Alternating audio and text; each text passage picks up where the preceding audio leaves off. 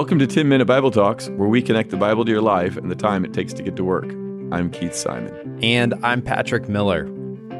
As a pastor, I have to talk to lots of people who are wondering whether they are reaching a necessary ending in their life. It might be a relationship. I work with a lot of people in their 20s, and they're saying, should I keep dating this person? Or it might be at work. It'll be an employer trying to figure out, is it time for me to let go of this employee?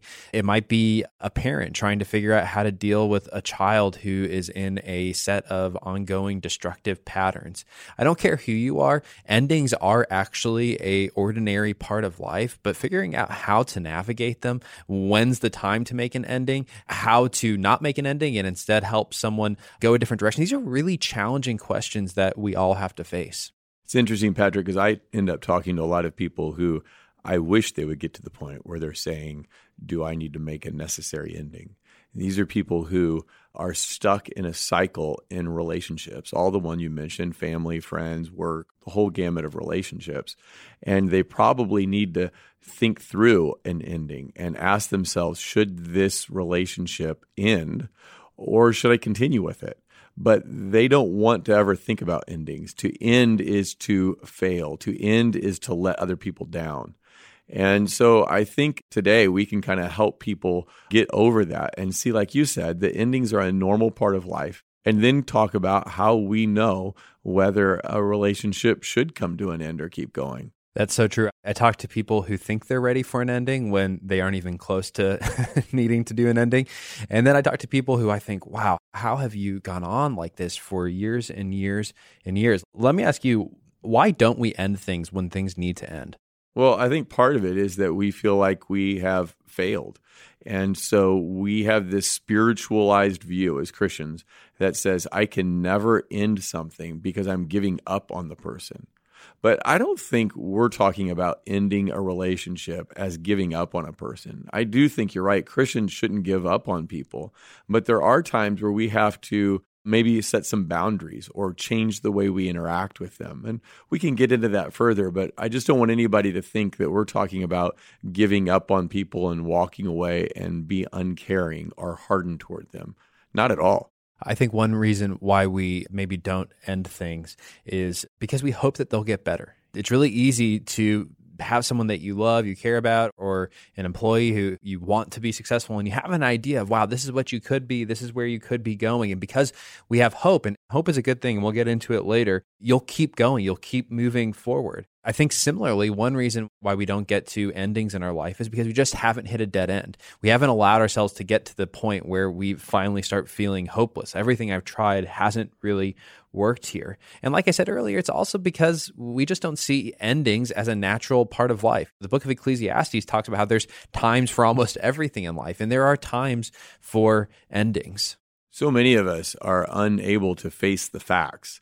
Unable to face the fact that our friend or our spouse is drinking way too much, unable to face the facts, or I say unable, maybe it's just unwilling to face the facts that our kids, adult children, are overly dependent upon us in unhealthy ways.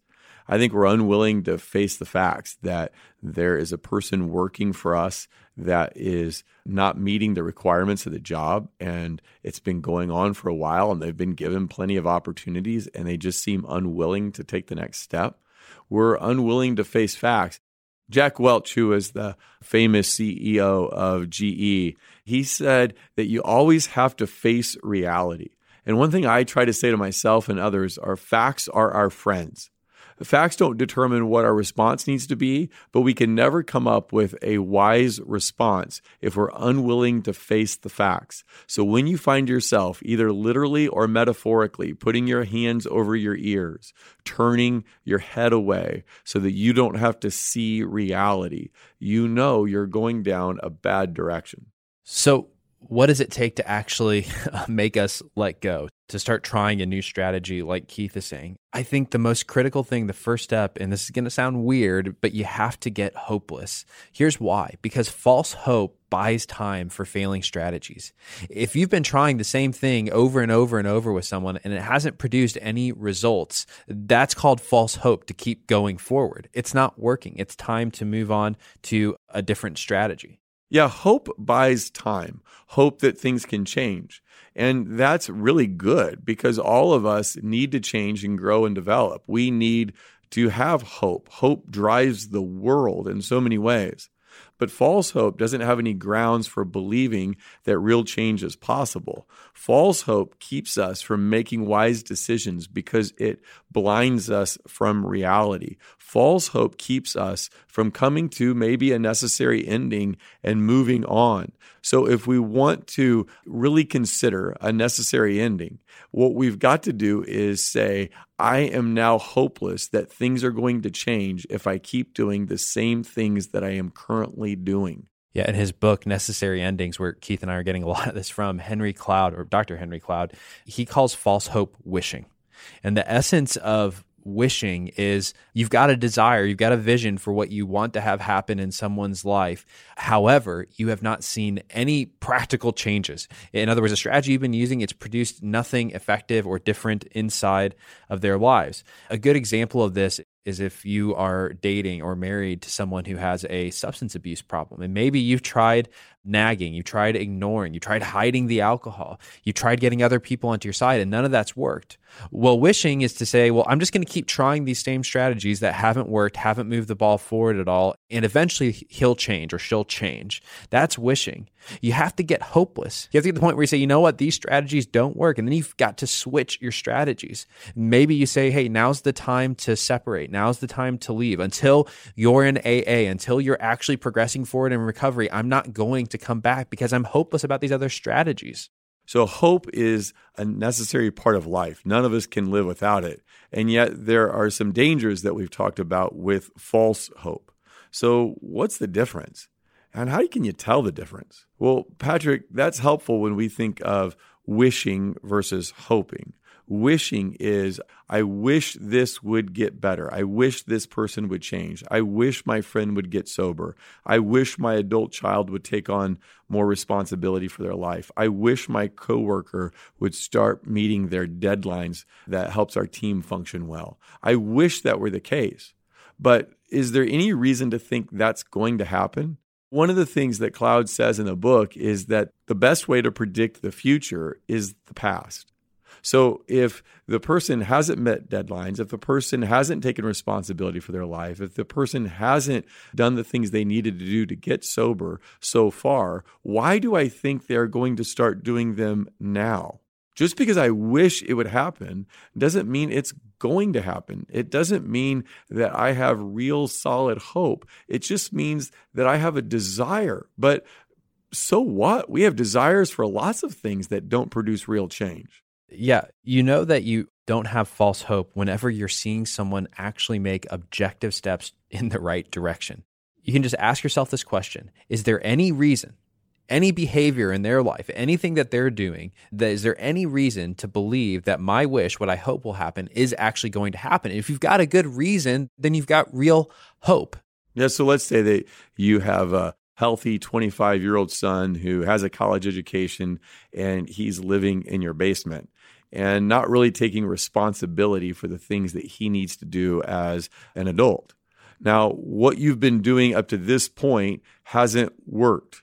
So providing an accommodating living space, doing his laundry, cooking his meals, doing all those kind of household responsibilities that just come with being an adult, none of that has propelled him out of the house and into his own place, and more importantly, into independence. So you can wish that he would move out and take more responsibility for his life, but you don't have any grounds for real hope.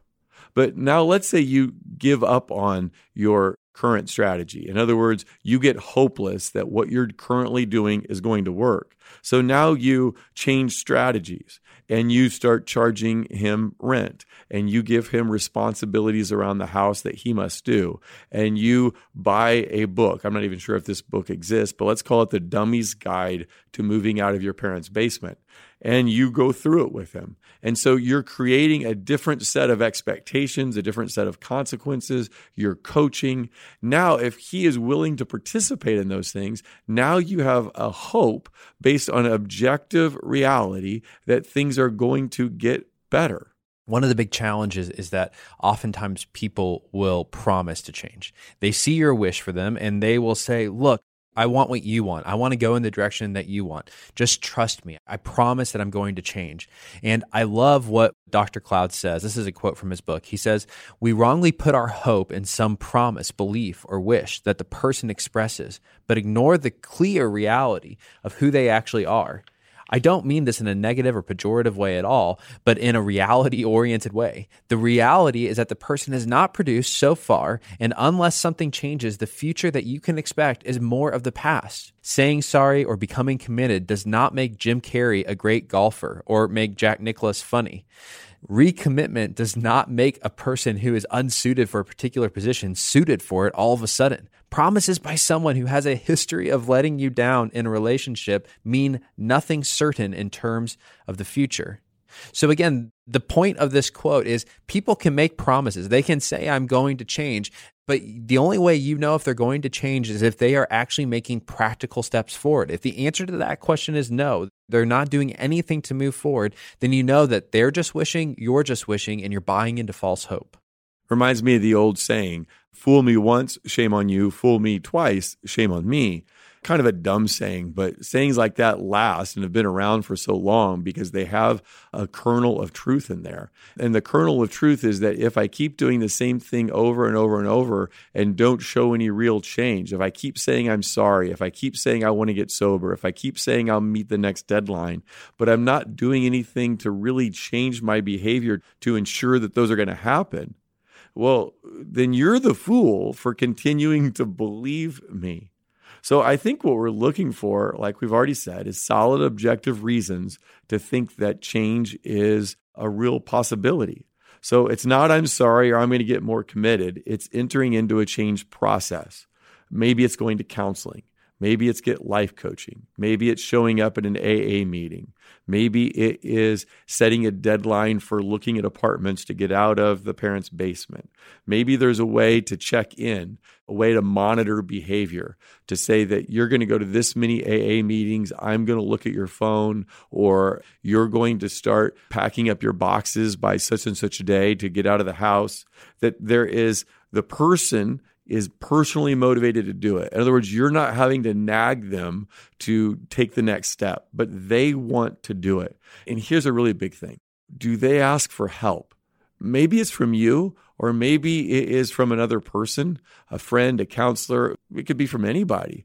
But the kind of person who is likely to change is the person who says, I need help. This is currently who I am. It's not who I want to be in the future, but I'm not going to get there by wishing. I'm going to get there by people helping me and following a process of real and lasting change. Now, when we start talking about changing strategies, that can get really scary because you're as used to the strategy as the person who's refusing to change is. And when that happens, we might start saying, you know what, maybe it's not as bad as I think. Maybe I can live with this. Maybe they don't really need to change. And so it's really valuable to stop and ask, how do I know if someone needs to change? It's a valuable question for two reasons. One, you might be someone who doesn't want to take the hard steps of helping a change happen. Or two, maybe you're someone who's wanting a change, but the reality is that person doesn't need to change. You're expecting too much. So let's talk through this. How do we know when someone needs to change? Well, I think you start here, and we've said this a few times. You start by looking at the past, not what you hope will be in the future. You look at the past and you ask these questions. Has this person's performance, if they're at work, has this person's performance been good enough so far? Is it sufficient? Is it what I need it to be? Is there anything in place right now that would make this person's work different? I love this question. Am I willing to sign up for more of the same? In other words, if for the rest of my life, we stay in the exact same way, am I willing to say, you know what, that's a livable situation? If your answer to those questions is no, and you say, yeah, I can't live with this person's performance has been terrible, it's not good enough, then that's a person who probably needs to change. Maybe you're in a dating relationship and you're asking yourself whether this person is marriage material. Or maybe you are looking to promote someone within your organization and you're trying to figure out if this person fits the new job that you are considering for them. Well, a great place to start is with their character. Who are they?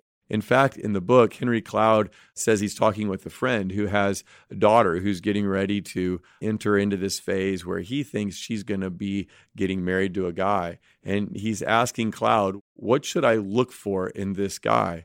And what Cloud tells him to do is ask the guy for his credit score and his income tax returns. And the guy looks at Cloud like, what, are you crazy? Why would I ask that sensitive information from this guy? And Cloud says, look, I'm not interested in how much money the person makes. What I'm interested in the credit score is, does this person keep commitments that they've made? And in the income tax thing, I just want to know, does he take responsibility for that? Does he fill it all out? Does he do it well? And I just want to know, is this the kind of person who makes and keeps promises and takes responsibility for his life? It's not about the numbers. It's about the character, because who you are in your character is going to eventually come out. And then you could add to things like responding well to critique. When a person gets feedback. So again, you're thinking, is this a person I should marry? Is this a person I should promote? Does this person take feedback well? And what kind of work habits does this person have? When nobody's watching, is this the servant? Is this the guy who goes above and beyond, or the woman who goes above and beyond for the team?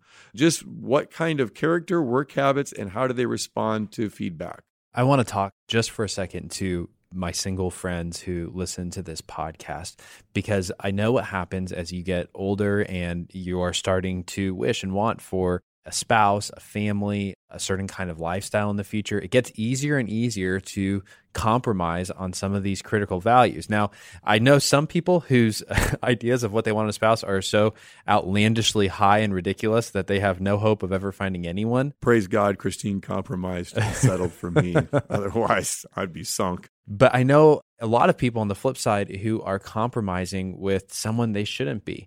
I have seen people, not too long ago, I heard the story of a friend who had married a guy, and this guy ends up losing his job, and he just ends up spending the next months playing video games, not working on his resume at all. And anybody who knew him wasn't surprised.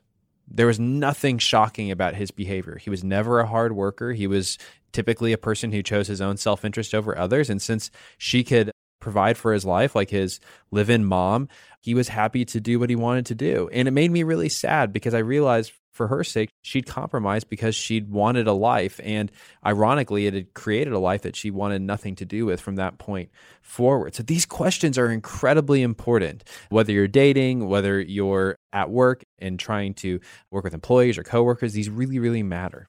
So let's say that you've gotten hopeless and that you have given up, that what you're currently doing and how you're currently interacting with this person is going to lead to real and lasting change. And so you're saying, okay, now what's my strategy? If I'm going to leave what I'm currently doing and move to a different strategy, what is it? Well, that strategy is going to be largely determined by what kind of person they are. Because depending on the kind of person they are, you're going to have a different strategy or a different response. So there are three types of people. There's the wise person, the foolish person, and the evil person. And you're trying to figure out which of these, wise, foolish, evil, best describes the person you're thinking about. And we're taking this paradigm in part from Dr. Cloud's book, Necessary Endings, but it's a paradigm that he's taking out of Scripture. If you read Proverbs seems to see a typology of these three kinds of people out in the world. So let's go ahead and start with the wise person, because the wise person is by far the easiest person to deal with. Now, when I say wise doesn't mean smart or capable or talented or charismatic. A wise person is most fundamentally open to feedback. They listen to feedback. They make adjustments or changes in light of what people are telling them. Proverbs 9:9 says this: "Instruct the wise, and they will be wiser still. Teach the righteous, and they will add to their learning." And I can imagine the writer of Proverbs adding another one. If you instruct the wise, they will thank you afterwards, because they're looking for opportunities to grow. They are humble, and they realize that they don't do everything perfectly. One of Dr. Cloud's ways of defining a wise person, and I found this incredibly helpful, is this. He says, a wise person doesn't change reality to match their problems. A wise person changes themselves to match reality. That's great news. If you've got someone who you need to change and they're wise, they will hear your feedback and they will take active steps to move forward. They'll ask for help. They'll get the coaching. They'll get the counseling, and they'll move forward. And so with these people, all you have to do is tell them. You just have to talk to them and explain to them, here's what I need to change. And they're going to say, I'm sorry, let's work on this together. I'm going to take active steps to get better. So the strategy with the wise person can be to keep talking because they listen, receive that well, and respond. Now, the fool is a person who requires a completely different strategy. You can't keep talking, at least not keep talking about the problem because they don't listen. We'll get to more of that in a moment, but let's just back up for a second and say a fool can be a very talented, very smart, maybe even the smartest person in the room kind of smart person. They're fool or they're characterized by foolishness because they reject feedback. They don't listen to it. They minimize it. You're making too big a deal out of this, or they make excuses. I had a bad night last night, or my allergies were bothering me. I wasn't at my best, or that's just not the way I'm wired. They deflect. So they don't ever really have to wrestle with the consequences of their choices. They blame other people. If you hadn't put me on this team of these morons, then I would be able to excel more. And so the fool never actually hears the truth, and they won't respond to the truth. So the fool tries to adjust the truth instead of adjusting themselves to the truth. Yeah, again, in Proverbs 9, we read this, do not correct a fool or they will hate you. So if you want to know whether or not someone is foolish, here's a great little test. Offer them a correction and then see if whether in the moment they outright reject you, or even better, do they go and gossip about you? Do they say bad things about you after the fact, how you've misunderstood them, how you've blamed them? That's a great sign that you were dealing with a foolish person. So with the foolish person, you stop talking about the problem because they're not listening to you anyway, and they're not responding well to it. Instead, you need to talk to them about how talking isn't helping anymore. And you need to ask them, Bob or Jill, we've talked about your issues of being late. We've talked about your issues of not meeting deadlines. We've talked about how you've blown up in the team, how you've taken the meeting emotionally hostage. But you don't hear me. And I need to know why. Why is it you're always blaming other people? Because now, instead of talking about that problem, we're going to have to do things that limit your exposure to this team, limit the damage that you're doing. And we need to impose consequences for your continuing down this road. In other words, if you continue down this road, you're going to work your way off this team. One of the problems with foolish people is that their actions and their words end up hurting other people. They cause destruction in other people's lives. And that's part of why the response to the foolish person is turning that destruction back in on them. In other words, I'm not going to let you keep hurting others. I'm going to let you deal with the consequences of your own actions. And so you're going to have to set up consequences. You're going to have to set up limits. If you're dealing with someone with a substance abuse problem, there might be serious consequences if they continue to go down that route. Yeah, I like that. Let's just go down the substance abuse problem. Right now, they are doing as they wish, and the people around them are suffering because of it. And what you're saying is that the spouse or the family member, the friend, the boss needs to turn it around so that the person who is making the choices, the person with the substance abuse problem, has to face the consequences themselves. We limit our exposure. So we are trying to take ourselves out of a position where their choices hurt us, but instead make them deal with the consequences of their decisions. Yeah, maybe you work with someone who is constantly having angry outbursts or is treating people poorly. There's all kinds of consequences you could put into place. One consequence might be telling them, look, when you speak that way to one of our coworkers, I'm going to tell you in the meeting, you are no longer allowed to talk, or you need to leave the room. Now, that's going to embarrass the person. And the goal isn't to hurt them, but the goal is to minimize the hurt that they are causing to other people and minimizing it by naming it, saying what they've done here is wrong. And so think about the person who might need change in your life. If they aren't responding to you talking to them, if they've become frustrated with you as a result of you bringing up the problem, or I love Proverbs 29:9. It says, if a wise man has an argument with a fool, the fool only rages and laughs, and there is no quiet. So if that's how they respond, with anger or laughter, making fun of you, this isn't a big deal, then the time has come to enforce consequences, to say, if you continue down this path, here will be the results. And the point is to get them to change. The point isn't that you're angry at them, although, of course, any given day you might be. The point is that you're trying to give them an opportunity. You're trying to throw them a lifeline to change. Yeah, let's think about that angry person in a meeting. By calling them out for their behavior and their words and their actions, it's actually an incredibly loving thing to do because you are helping them to change, to stop speaking that way. And if they stop speaking that way, they're going to have healthier relationships. They'll probably have a happier life. Just letting them continue in their behavior is one of the most hateful things you could do. Because right now, they don't feel a need to change because they're not facing the consequences of their angry outbursts. Or consider someone who you might say to them, you need to get these reports in on time. Well, they don't feel the need to. If they felt the need to, they would. You as the boss feel like they need to, but they don't. Or you say to the person with the substance abuse problem, you need to go to AA.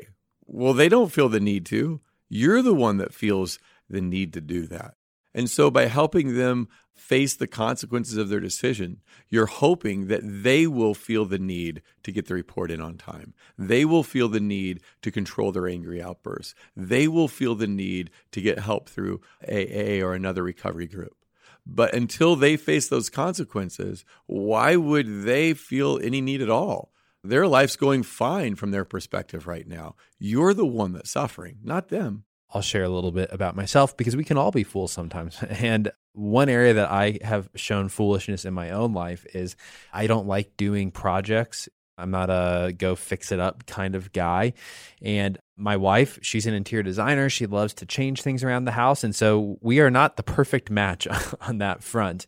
And she'll often ask me to do things and I will say, oh yeah, I'll go do it. But then I never end up going off and doing it. And so my wife has been faced with the challenge of I've told him 15 different times that I want him to do this thing. And I've asked him to change. Hey, would you please be someone who would go do these house projects? And yet he just says he'll do it and will not go do it.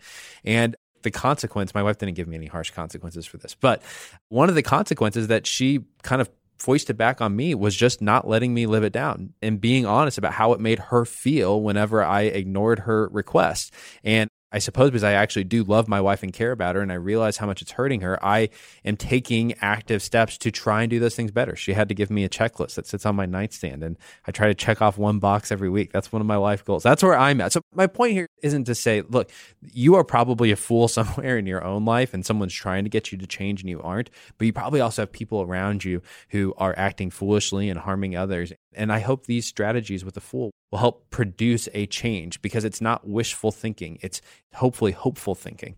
So before we wrap up, let's talk about the third kind of person. So if you're tracking, there's the wise, the fool, and now there's the evil person. And hopefully we don't have a lot of evil people in our life, but unfortunately, sometimes we do. At least at this point in their life, they are evil in their relationship with us. And you can tell an evil person because they hurt you intentionally. They hurt you on purpose, and they will probably, left unchecked, hurt you again. And so oftentimes in this situation, you have to turn to legal measures. You might have to bring in the police. You might have to go to court for some sort of injunction, some sort of separation agreement. But these are people who are intentionally hurting you, don't care, and have a pattern of doing that. And they're not hurting your feelings. That's not what we mean. But they're doing a lot more damage than that. So what you have to do then is put up some walls, some barriers, so that evil people cannot continue to hurt you, some appropriate boundaries. Fools are causing damage because of their actions. Evil people cause damage because they want to cause damage. That's the big difference that we're talking about here. And there's not really much more to say about evil people. These are people who you have to put up the walls with, you have to go to bat with at times. That's the only thing you can do because they are out to hurt you. And like he said, I don't think there are many people like this, but they are out there and it's important to know how to respond. So in today's episode, we've been talking about how do you know when to end a relationship? And when we say end, I think you've gotten the sense what we're actually saying is, how do I know when to change a strategy in a relationship? And if that strategy change doesn't work and another strategy change doesn't work, there might be a place that you come to in your life where you say, we have to part ways. We need to go separate directions. And that's not the same thing as giving up on someone because guess what? God is still with them. You can still pray for them, but you've gotten to the point where you said, my journey with you has come to a close. I'm not going to be able to help you anymore. Thanks for listening. If you've enjoyed this content, please subscribe and give us a rating. That helps others find this podcast more easily. Also, ask yourself who you could share this podcast with. Texting an episode to a friend or family member is a great way to help them grow spiritually. If you want to go deeper, check out our show notes for book recommendations.